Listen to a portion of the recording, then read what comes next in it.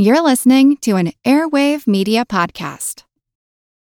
When you need mealtime inspiration, it's worth shopping Kroger, where you'll find over 30,000 mouth-watering choices that excite your inner foodie. And no matter what tasty choice you make, you'll enjoy our everyday low prices, plus extra ways to save, like digital coupons worth over $600 each week. You can also save up to $1 off per gallon at the pump with fuel points. More savings and more inspiring flavors make shopping Kroger worth it every time. Kroger, fresh for everyone. Fuel restrictions apply.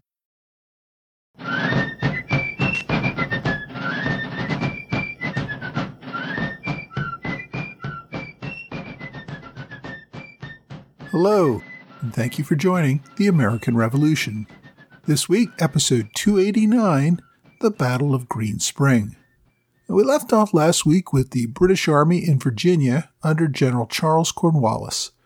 After linking up with the army under William Phillips and Benedict Arnold, Cornwallis had an army of over 7,000 men under his command. He began a series of raids across Virginia, including a raid on Governor Thomas Jefferson's home at Monticello. Then, near the end of June, Cornwallis received orders from General Henry Clinton to withdraw back to the coast and to send half of his army to New York, as well as cease all offensive operations in Virginia. When it looked like the British Army was on the verge of taking control of Virginia, this may sound like a bizarre change of plans. Certainly to General Cornwallis, it was frustrating and confusing. So we need to take a step back and look at this from the perspective of General Clinton in New York. General Clinton had taken command of British forces in America following General Howe's recall in 1778. This also coincided with France's entry into the war, resulting in London recalling much of the army in America to other parts of the empire.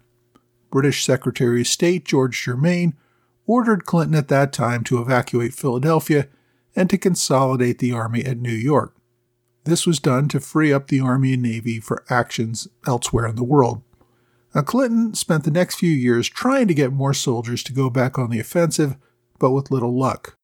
His main offensive focus was in the South, where he took Savannah, Georgia, and then Charleston, South Carolina. After the British capture of Charleston in the spring of 1780, Clinton returned to New York, leaving General Cornwallis in charge of the South. Now, Clinton told Cornwallis that his primary mission was to secure South Carolina and Georgia, leaving open the possibility of moving the war into North Carolina only once he had secured those southern colonies. So Clinton expected Cornwallis to focus on the pacification of South Carolina. This would ensure the control of South Carolina as well as Georgia and East Florida. A strong British presence in South Carolina would encourage Loyalists to turn out and support the king, ending the war there. Then, and only then, did Cornwallis have the option to move his forces into North Carolina. Now, of course, Cornwallis moved into North Carolina while South Carolina was still very much in play. By taking British attention away from South Carolina, Cornwallis had allowed the local Patriot militia to continue their contests there and prevent many Loyalists from turning out. Loyalists were reluctant to join the British Army if they were not certain the British Army was there to stay, because they knew once the British left, they and their property would be subject to the wrath of the Patriots. So by leaving South Carolina for North Carolina, and eventually Virginia, Cornwallis had undermined Clinton's plans to secure South Carolina for Britain. Cornwallis had not bothered to keep his commander in New York appraised of his actions.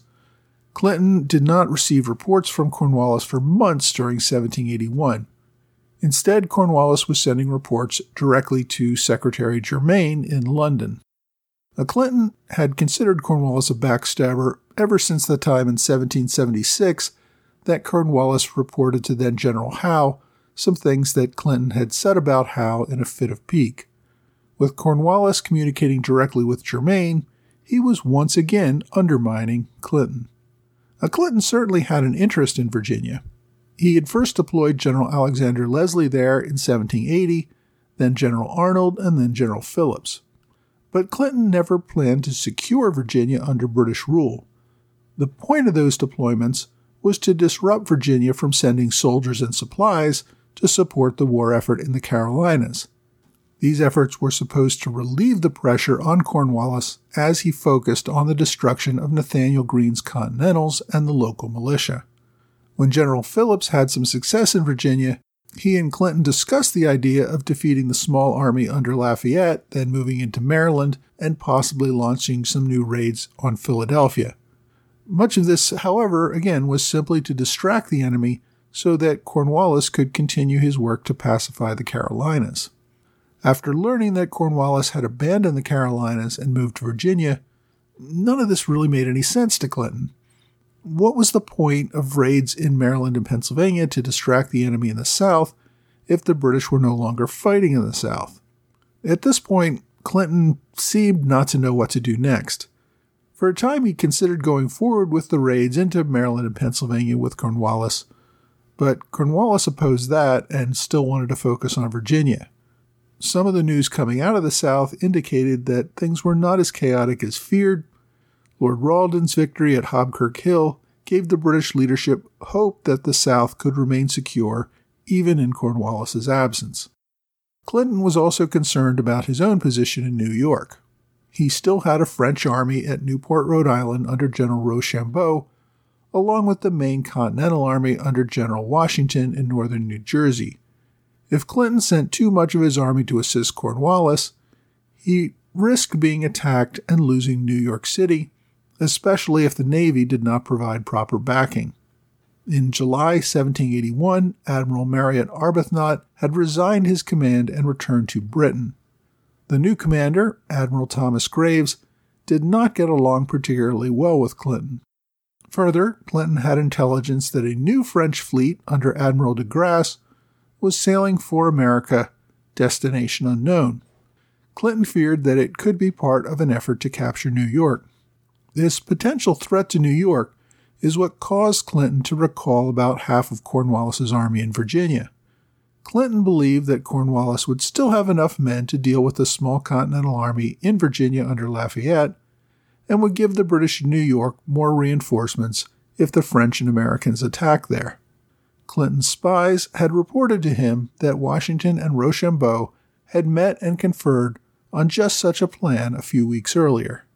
In mid-June, Clinton wrote out orders for Cornwallis to take a more defensive posture and send half his army to New York. Cornwallis received these letters a few weeks later, near the end of June. Meanwhile, the Continentals had been caught off guard by how weak Virginia's defenses really were. General Washington had initially deployed Lafayette to Virginia to take on Benedict Arnold's small British force. The enemy army grew to over 7,000 with the arrival of armies under Generals Phillips and Cornwallis. Lafayette knew he would have no chance in a battle and withdrew his men north and west to avoid a direct confrontation. Washington provided some additional support by sending General Anthony Wayne with about 800 soldiers from the Pennsylvania line to join Lafayette in Virginia. Wayne had been fighting under Washington for several years and had a reputation as an aggressive leader who would go after the enemy. Wayne commanded the Pennsylvania line. These were the same soldiers who had mutinied back in January.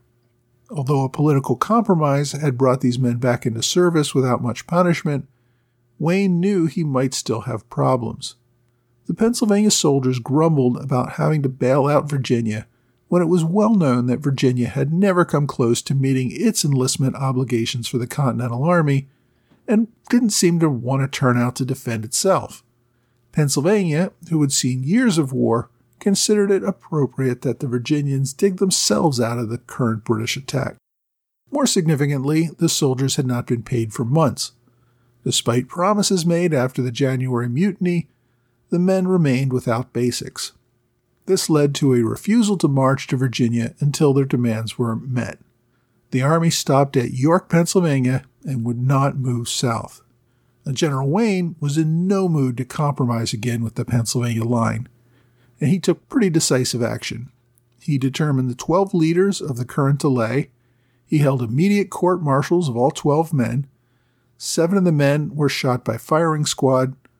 One of the men who was not killed immediately in the volley was ordered bayoneted to death, and General Wayne literally had to hold a pistol to the executioner's head before he would finish the job of bayoneting this man to death.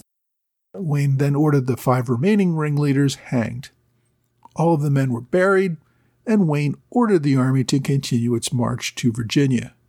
So the army got on the move again, but the men marched slowly, only 8 or 9 miles per day. Wayne also had to keep his men under guard lest they tried to desert, and he even had to confiscate all the ammunition from the soldiers lest they fire on their own officers. Wayne's army crossed into Virginia in early June, and it linked up with Lafayette about a week later. By that time, the British raid on Charlottesville was over, and Cornwallis was slowly withdrawing his forces back to Williamsburg. Even after Lafayette and Wayne came together, their combined Continental Army consisted of less than 2,000 soldiers. Lafayette was also taking heavy criticism from the Virginia legislature for failure to engage with the British before Wayne's arrival, also for allowing the British to take Richmond and to raid Charlottesville, among other places throughout the state. Never mind that the British under Cornwallis had an army of between 7,000 and 8,000 soldiers, and that the Virginia militia had refused to turn out in numbers that were anything close to the numbers needed to challenge the invaders. That, however, finally began to change. The legislature met in June, and that's when they chose General Thomas Nelson to serve as the new governor. They gave Nelson near dictatorial powers. They also passed laws that allowed for the confiscation of property for men opposing the turnout of militia and the death penalty for deserters. They also guaranteed militia the same pay as Continental soldiers and reduced militia terms from 3 months to 2 months. These moves finally encouraged many locals to turn out for militia duty. The 450 Virginia Continentals that General von Steuben had taken out of state also returned. Their commander remained in North Carolina on a sickbed. Steuben had been following orders to link up with General Greene in South Carolina before receiving counter orders to return to Virginia. So Steuben sent his army back to Virginia while he personally remained in North Carolina to recuperate. The result was that Lafayette was able to gather a combined army that was much larger. Estimates differ on the actual size. I've seen estimates ranging from 4,000 to 5,500 men. It was still smaller than the enemy army under Cornwallis, but it was respectable enough to put up a fight. Lafayette gave Wayne command of an advance force of the army to dog the rear of the British withdrawal.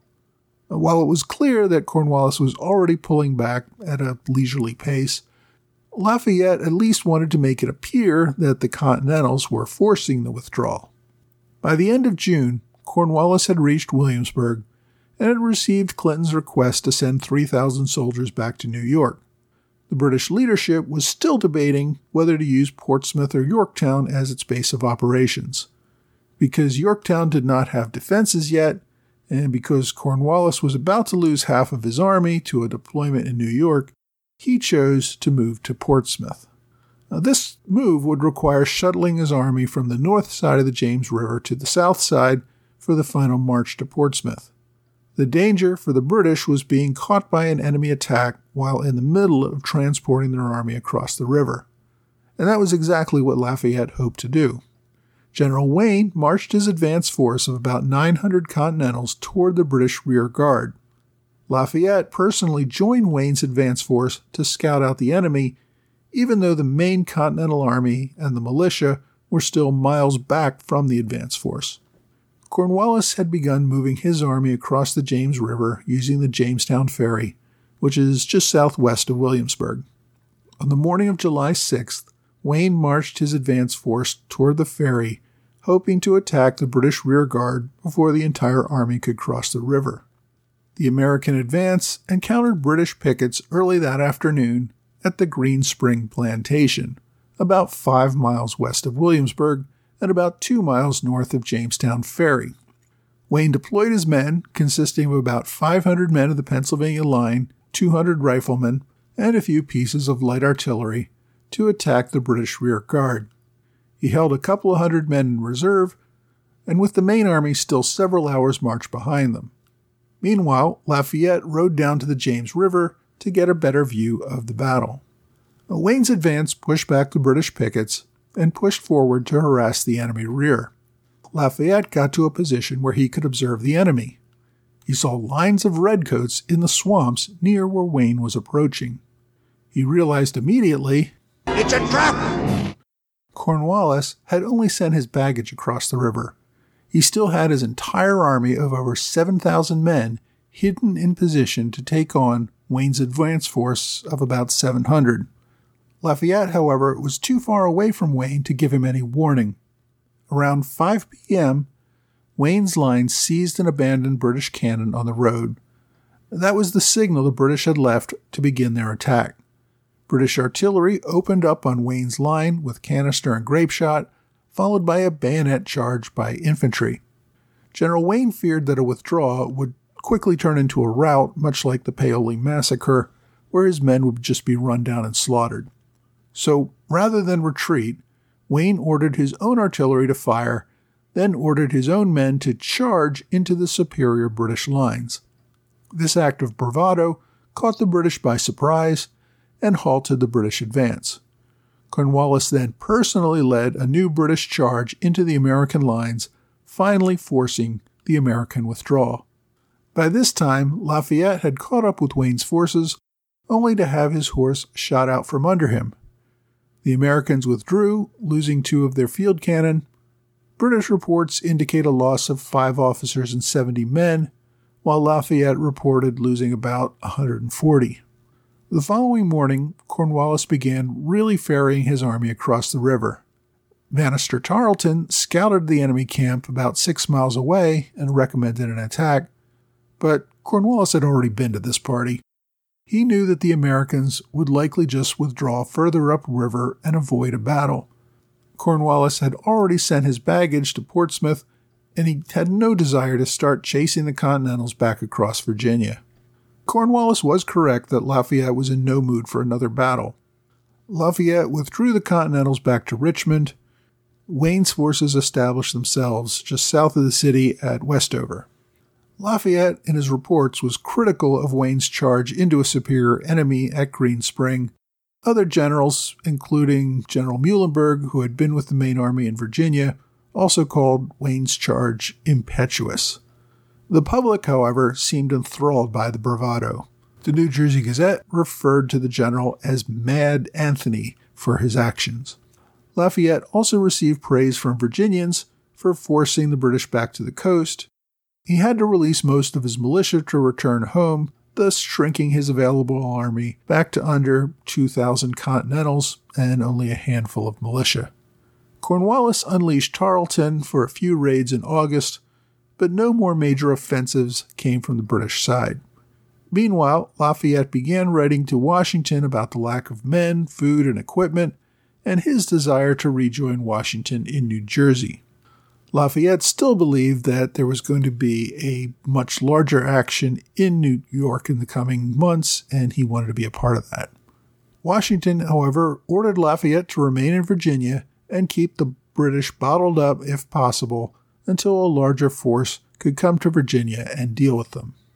On July 8th, with most of his army across the river and on their way to Portsmouth, General Cornwallis received new orders from General Clinton.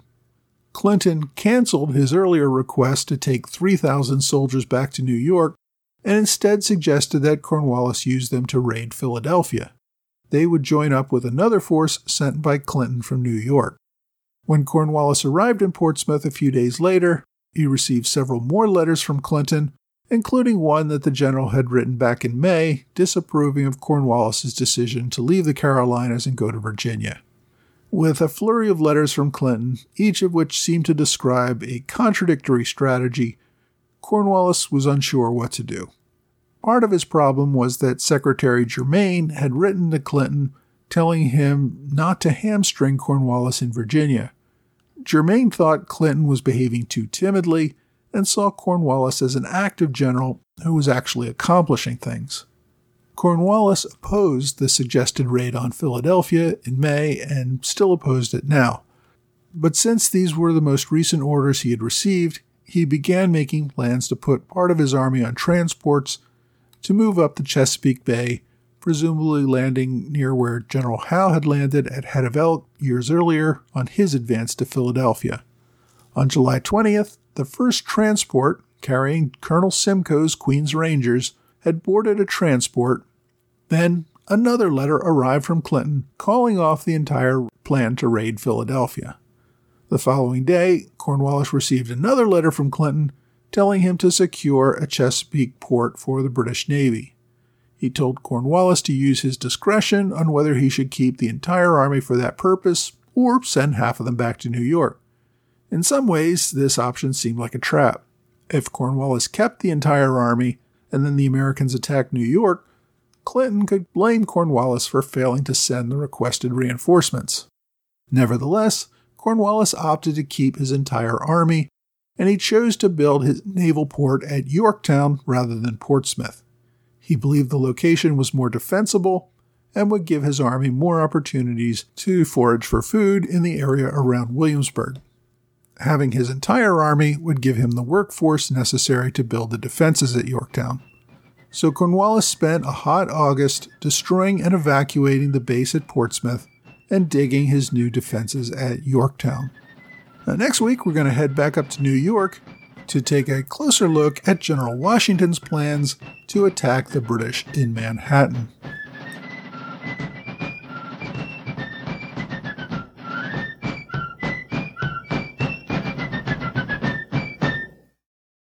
This episode is brought to you by eBay Motors. eBay Motors is here for the ride.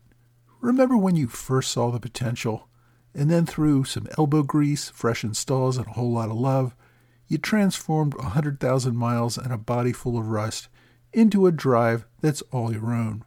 With over 122 million parts for your number one ride or die, you can make sure that your ride stays running smoothly. Brake kits, LED headlights, exhaust kits, turbochargers, bumpers, whatever your baby needs, eBay Motors has it. And with eBay Guaranteed Fit, it's guaranteed to fit your ride the first time, every time, or your money back. Plus, at these prices, you're burning rubber, not cash. Keep your ride or die alive at ebaymotors.com. Eligible items only. Exclusions apply. Hey, thanks for joining the American Revolution Podcast After Show. Thanks to my Patreon supporters in the Alexander Hamilton Club, George Davis, Mike Hager, and Michael Mulhern, and to Robert Morris Circle supporters, Joe Kelsey and Patrick LeBeau.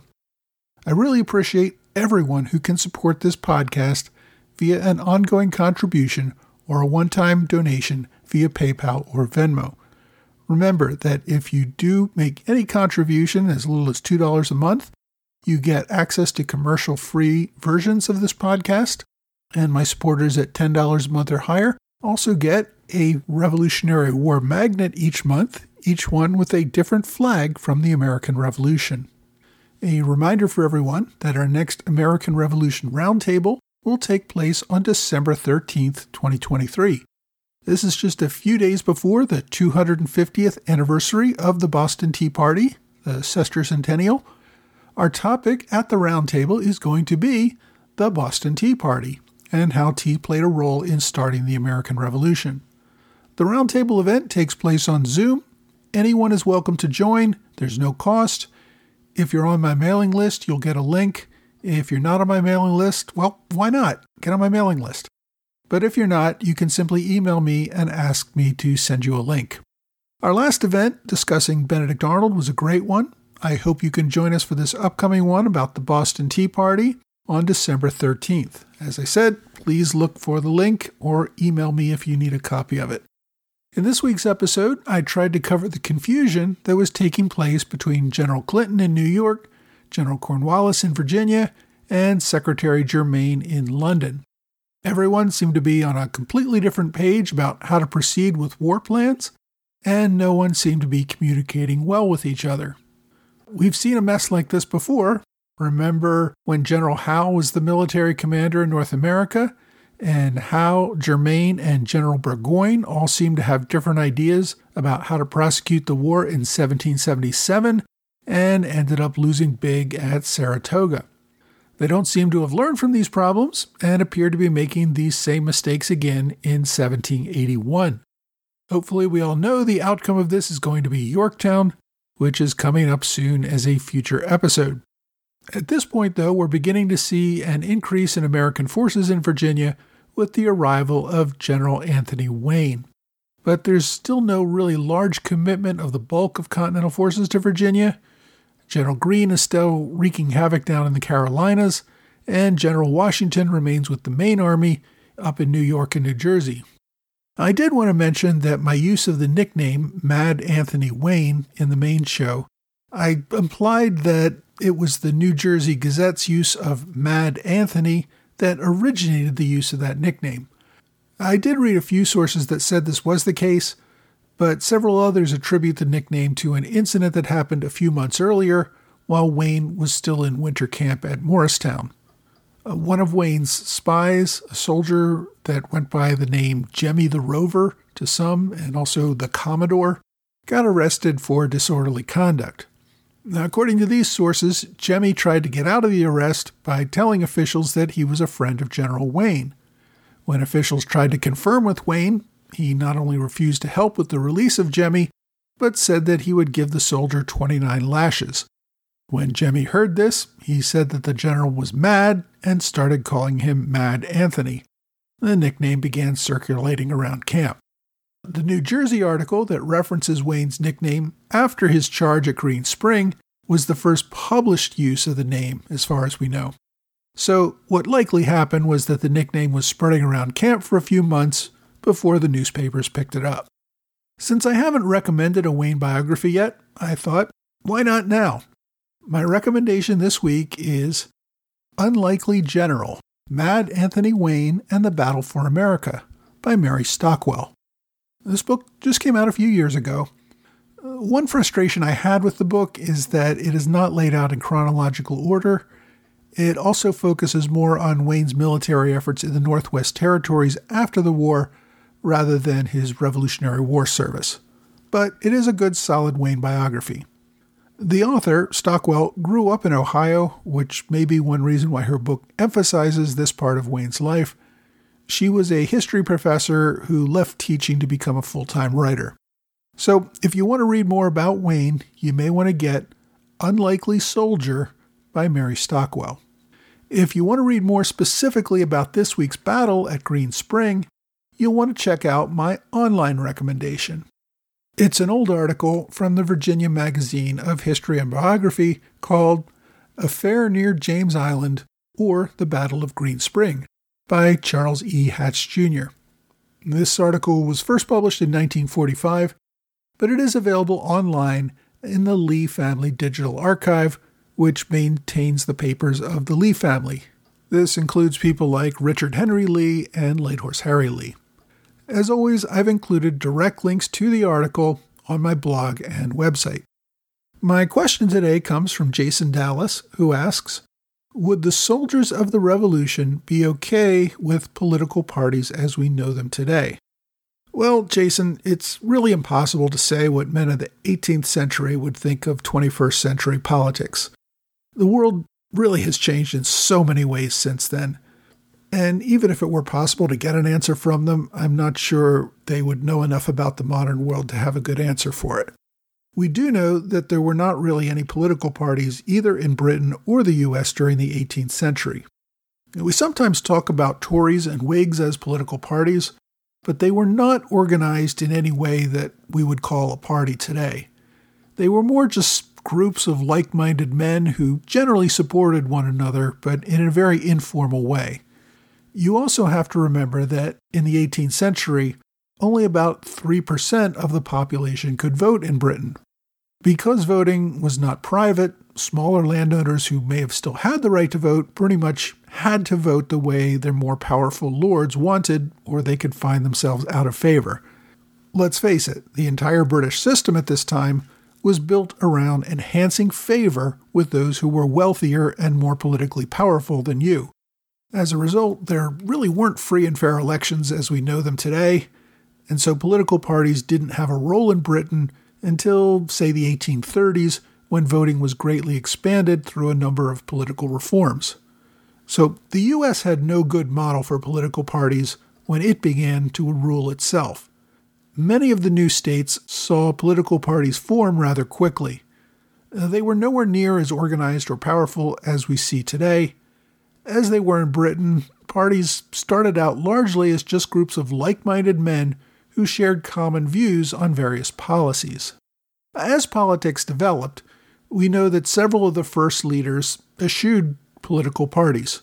George Washington famously spoke out against parties, which he called factions, in his farewell address as president.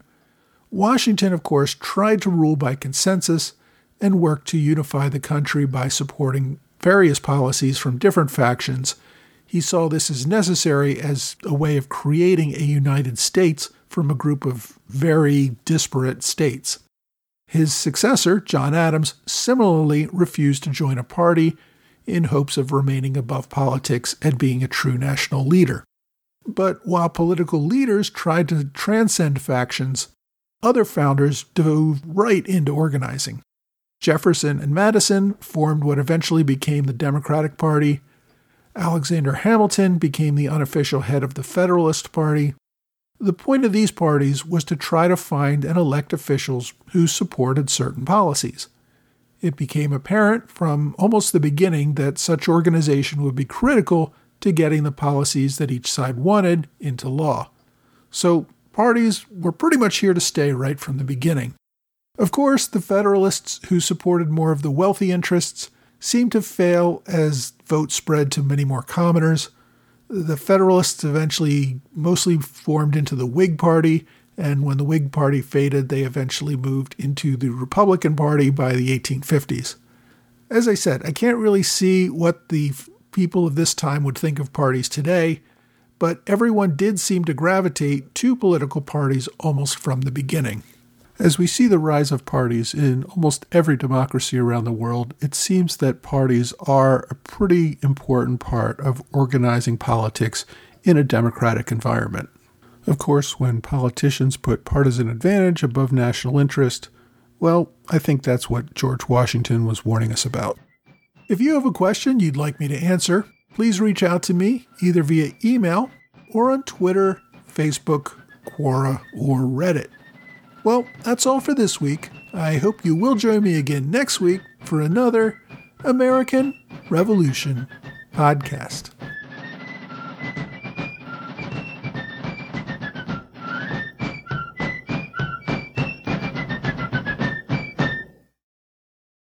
What does Sputnik have to do with student loans? How did a set of trembling hands end the Soviet Union?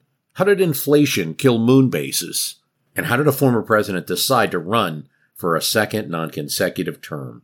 These are among the topics we deal with on the My History Can Beat Up Your Politics podcast. We tell stories of history that relate to today's news events. Give a listen.